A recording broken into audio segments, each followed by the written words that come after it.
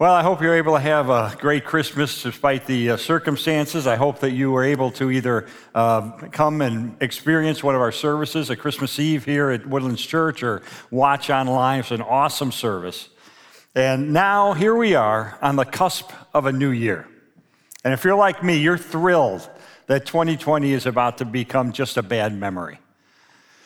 But what kind of a year will 2021 be? What kind of a year are we going to have? And how can we make sure that Christmas continues into January and beyond? In other words, how can we carry Jesus with us into the year 2021? That's what I want to talk about today. And I want to start with kind of an unexpected place, and that's by talking about names. Names. Names, of course, are important to people, but there are even times in Scripture when we see that names are important to God. For instance, in the first book of the Bible, it talks about a man by the name of Abram. And at one point in Genesis 17, verse 5, God says, in effect, to Abram, he says, you know what? That name's no longer going to do. Abram means a father of one family, one tribe, one clan.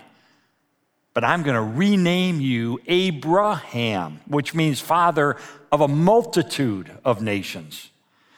And centuries later, God fulfilled that promise at Christmas when Jesus was born through the line of Abraham. And through Jesus, the entire world, a multitude of nations, has been blessed. Now, the name Jesus, of course, has important meaning as well. If you looked up the name Jesus in a first century baby book, you'd find that it means God saves. And of course, that's appropriate for a name for the Savior of the world. But today I want to emphasize two other aspects of his name. The first is an observation by a friend of mine, Max Lucado. He's a best-selling author, and he was talking about how absolutely ordinary the name Jesus was in the first century. It was an ordinary name. There are at least 5 high priests by the name of Jesus. The historian Josephus talks about at least 20 people with the same name. In fact, Jesus was the 6th most popular boy's name in that era, in that area among Jews. It would be like naming Jesus Sam or Pete or Nick. Why is that important? Well, Lucado says that God could have named Jesus something like Reverend Holiness Angelic Divinity III. And everybody would have been so intimidated by somebody by that name. But instead, God gave him a common name of Jesus. And the very ordinariness of his name suggests his approachability. As Lucado said, he was the kind of fellow you'd invite over to watch the football game at your house. He'd wrestle on the floor with your kids. He'd doze on your couch. He'd cook steaks on your grill. He'd laugh at your jokes, and he'd tell a few of his own.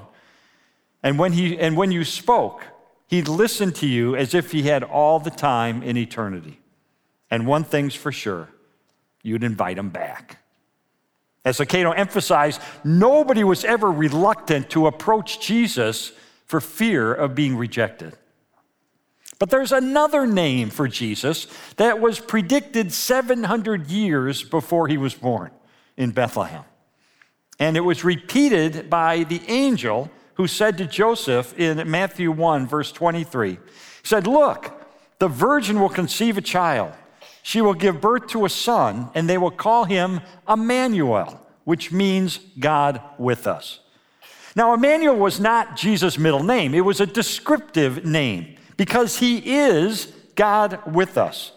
And so while the ordinariness of his name suggests his approachability, the name Emmanuel suggests his proximity or his closeness to us. And here's my point. As great of a miracle as Christmas is, and it is the greatest miracle. I mean, we have the greatest example of downward mobility in history when Jesus leaves the majesty of heaven for the straw of a manger. This great miracle of heaven, as great as that is, there's also a continuing miracle of Christmas. And it's this: Jesus is still Emmanuel. He is still God with us. He still has proximity, and he still has approachability. In fact, the last words that Jesus spoke before ascending into heaven, as recorded in Matthew 28, verse 20, were these words. He said, "And surely I am with you always to the very end of the age." This was brought home to me when I was a new Christian, and I was visiting a church, and the pastor got up, and he was talking, and at one point during his talk, he said, just imagine, just stop for a moment, and just imagine what it would be like if all of a sudden the back door of the auditorium opened up and Jesus physically walked into this room. And of course, all the heads would turn to see Jesus walking into this room. And what if he scanned the crowd and he saw your face? And he walked up to you and stood right in front of you. What's the very first thing you would say to Jesus? What's the first thing you'd say? I thought, wow, what would I say? If Jesus came right up to me, what would I say? I'd say I love him. I'd say I love you. I'd say thank you for going to the cross to pay the penalty I deserve for the sins that I've committed. I thank you. I worship you. I express my gratitude to you. What would you say to him? And then the pastor said, well, here's the deal. Jesus is here. So whatever you want to tell him, tell him. He's listening. And of course that's true. Of course that's true. He is here. He is present. He is aware. He is listening. He is watching. The Spirit of Jesus is with you in your home, at your workplace, in traffic. And as basic as that teaching is, it often slips our mind. We don't actually live most of our lives in light of the realization that Jesus Christ, the Spirit of God, is actually present with us in each moment. We just don't live that way, and yet it's true. And today I want to focus on that truth by talking about three implications of the fact that God is not some distant and detached and disinterested deity, but he is Emmanuel. He is God with us, and he will walk with us right in to the new year. So what are those three implications? The first implication is this. Every time we stumble, God knows it. And that's sobering. Every time we stumble morally or we stumble ethically, God knows it. And that ought to be sobering. I was reminded of this a few Christmases ago. Somebody gave me a book. It was called America's Least Competent Criminals. It's a hilarious book, true stories about criminals who've done really, really dumb things. And one was about a little story about a 25-year-old guy in Rhode Island. And the police arrested him as being a suspect in a string of vending machine break-ins. But they didn't have a very good case against him, but they had enough to charge him. So they arrested him, they brought him before a judge, and the judge set his bond at $400. And with that, the guy opened his knapsack and poured out $400 in quarters. Now, suddenly their case against him got a lot stronger at that very moment. And you read story after story like this about these terribly incompetent criminals, and you think somebody have to be really dumb to be a thief. Eventually, you're going to get caught. So you got to be dumb to be a thief. But then it hit me. Wait a minute. How often do you fool ourselves into thinking we're getting away with something when we're really not? We're like Moses, who was going to murder an Egyptian soldier. So Exodus 2, verse 12 says, looking this way and that way, and seeing no one, he killed the Egyptian and hid him in the sand. In other words, he looked this way and he looked that way. He thought he was getting away with it, but guess what? He didn't look up. He didn't look up. God is with him. God is present. God is aware. Every time we stumble morally or ethically, God knows it. But we often do what Moses did. We think we're getting away with something. We tell a lie and we think, well, nobody's going to really find out. Nobody's going to know the difference. Or we visit an X-rated website and we think, well, I think I've covered my digital footprints good enough. Nobody will ever know. Or you break a promise to your spouse and you think, well, I covered my tracks pretty well. She'll never find out. Or we spread a little slander about someone. We think, well, nobody will be able to trace it back to me. But friends, ultimately, we don't get away with anything. Every time we stumble, even if others don't catch us, even if we think we pulled it off, even if we've carefully covered our tracks, God knows it. God knows it. Hebrews 4:13, listen to this, says, nothing in all creation is hidden from God's sight. Everything is uncovered and laid bare before the eyes of him to whom we must give an account. Now, we may know that's true in our heads, but what's really sobering is when we think about really living in light of that reality. You just think of how many times just last week you stumbled a little bit and you thought you got away with something, but you really haven't. And so what should we do? What should we do? Well, Jesus would offer a 2-word prescription. Fess up. Fess up.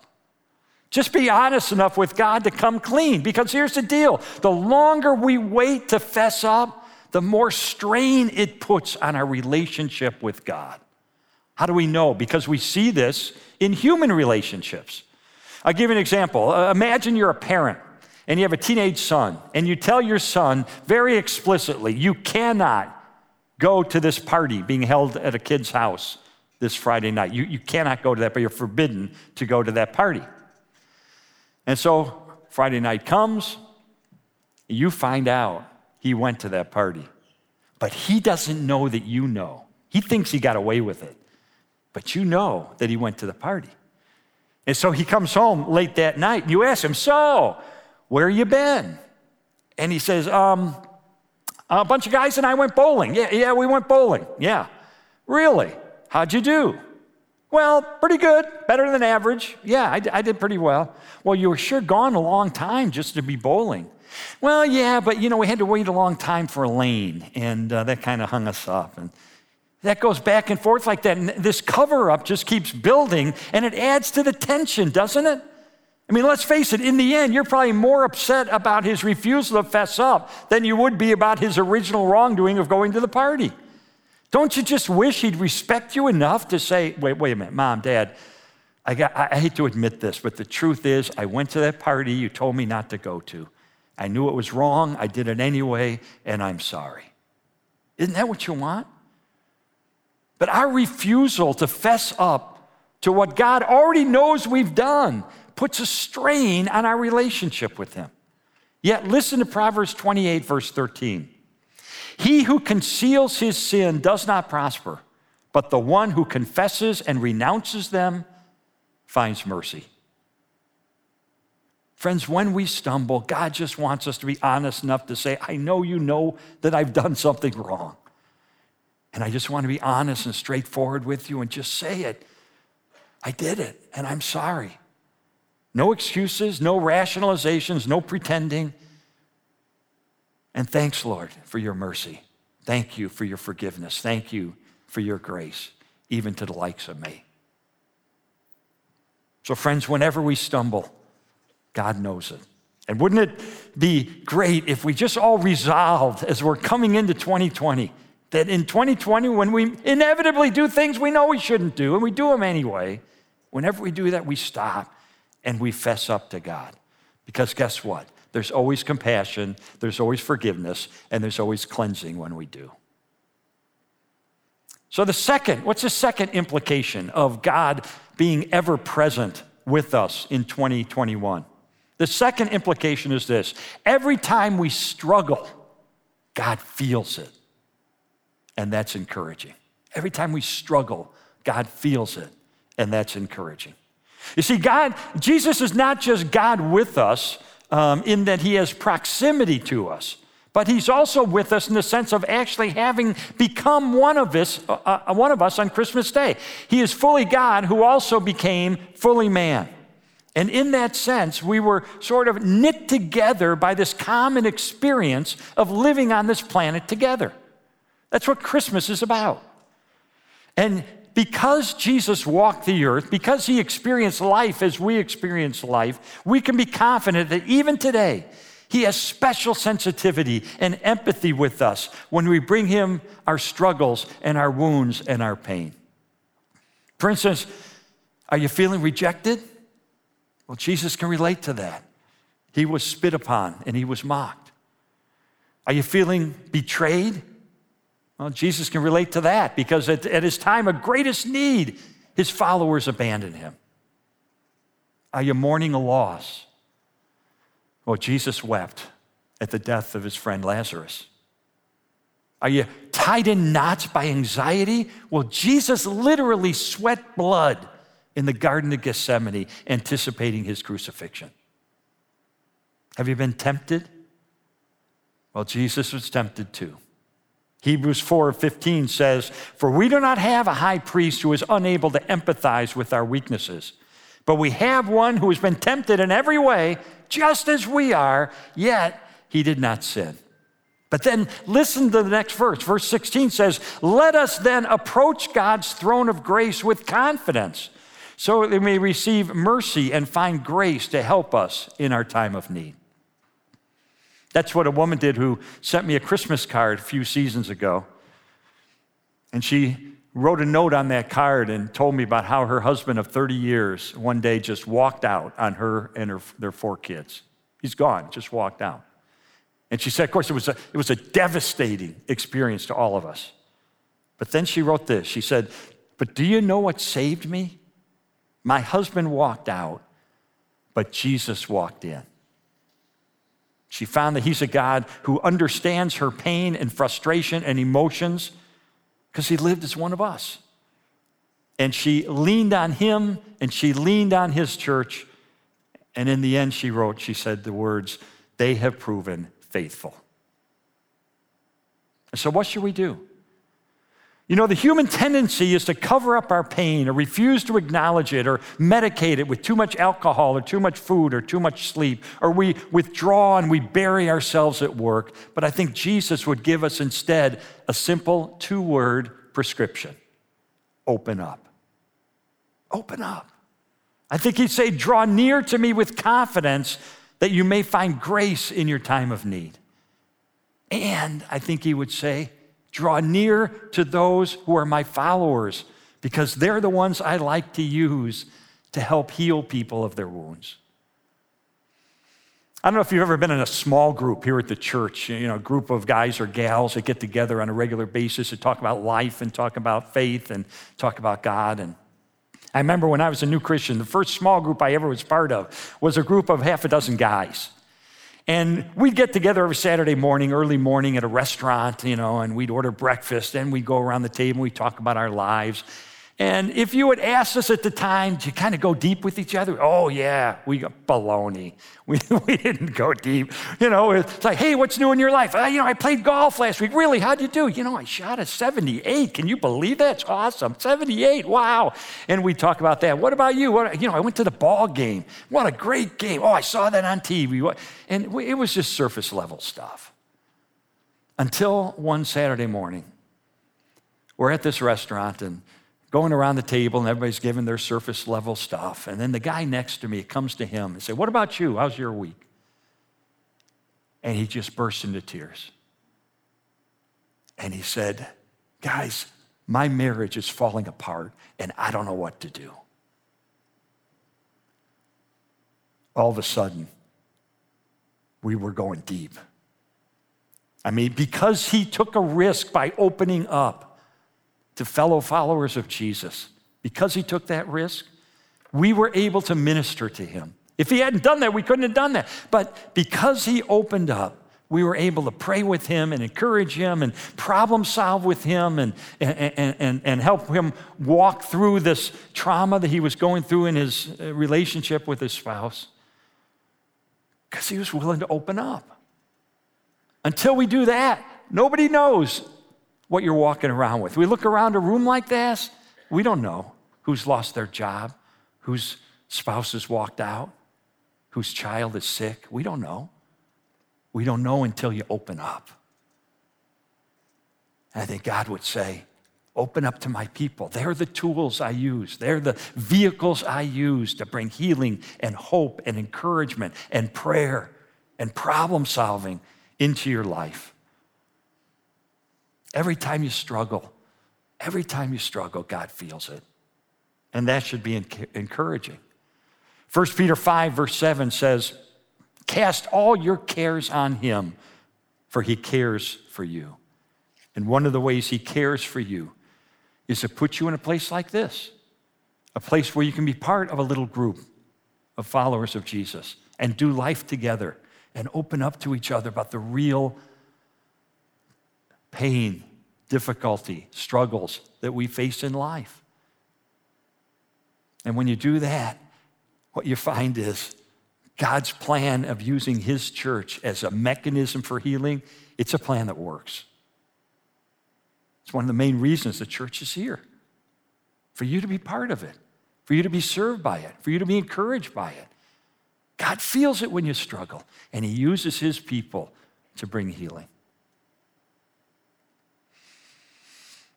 Finally, what's the third implication of this continuing miracle of God's presence? I think it's this.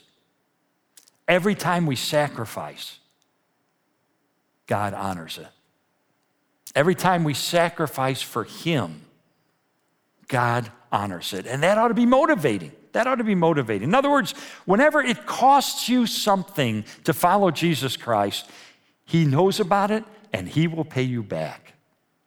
Every time you jeopardize your reputation at work or you jeopardize your career by standing up for your faith, every time you sacrifice short-term pleasure in order to obey God by resisting the temptation to stray sexually, every time you swallow your pride and forgive an enemy instead of plotting retribution, every time you're in a hurry but you pause to commit an act of kindness, every time you'd rather indulge yourself but instead you invest in the business of ministry, every time you'd rather relax on a weekend, but instead you get elbow deep in the life of a hurting person.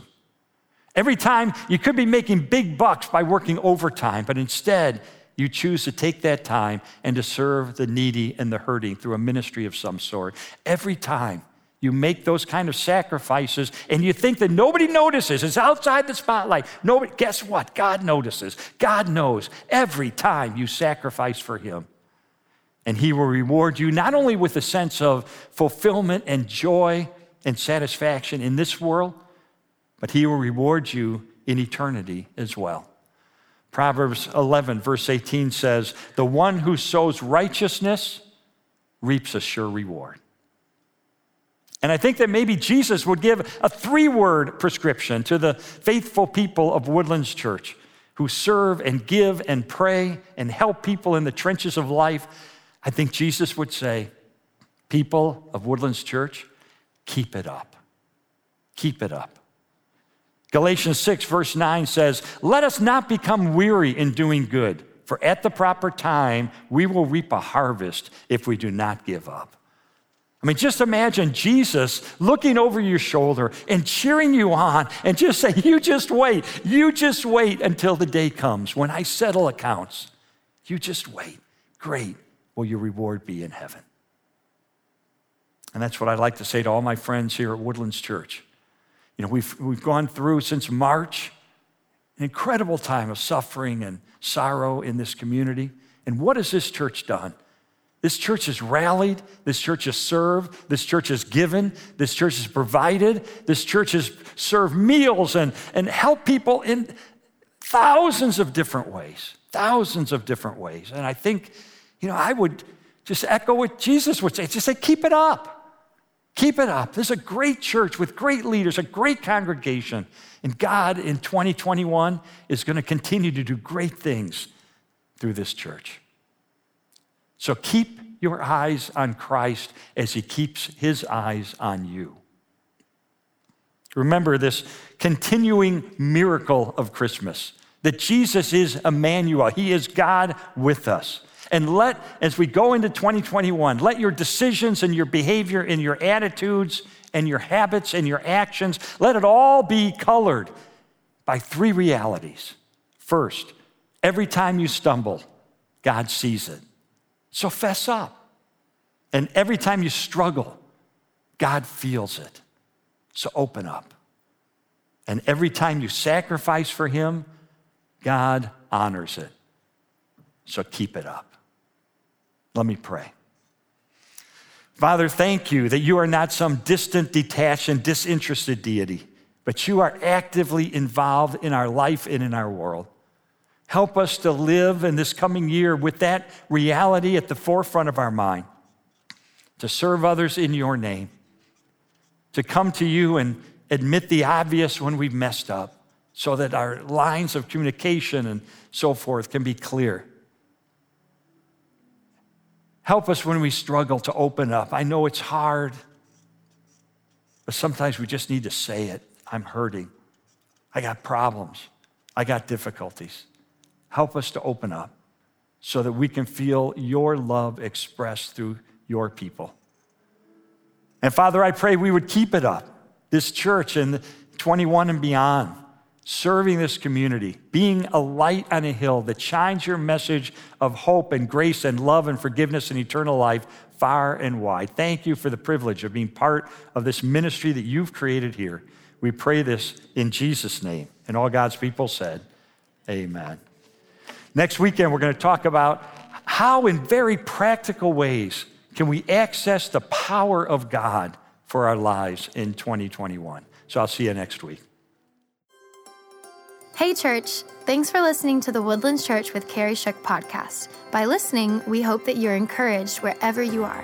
If you haven't already, we'd love for you to subscribe to our podcast so that you can get the latest messages each week. For more information on Woodlands Church, check out the description for a link to our website and how to connect with us. We hope you have a great week.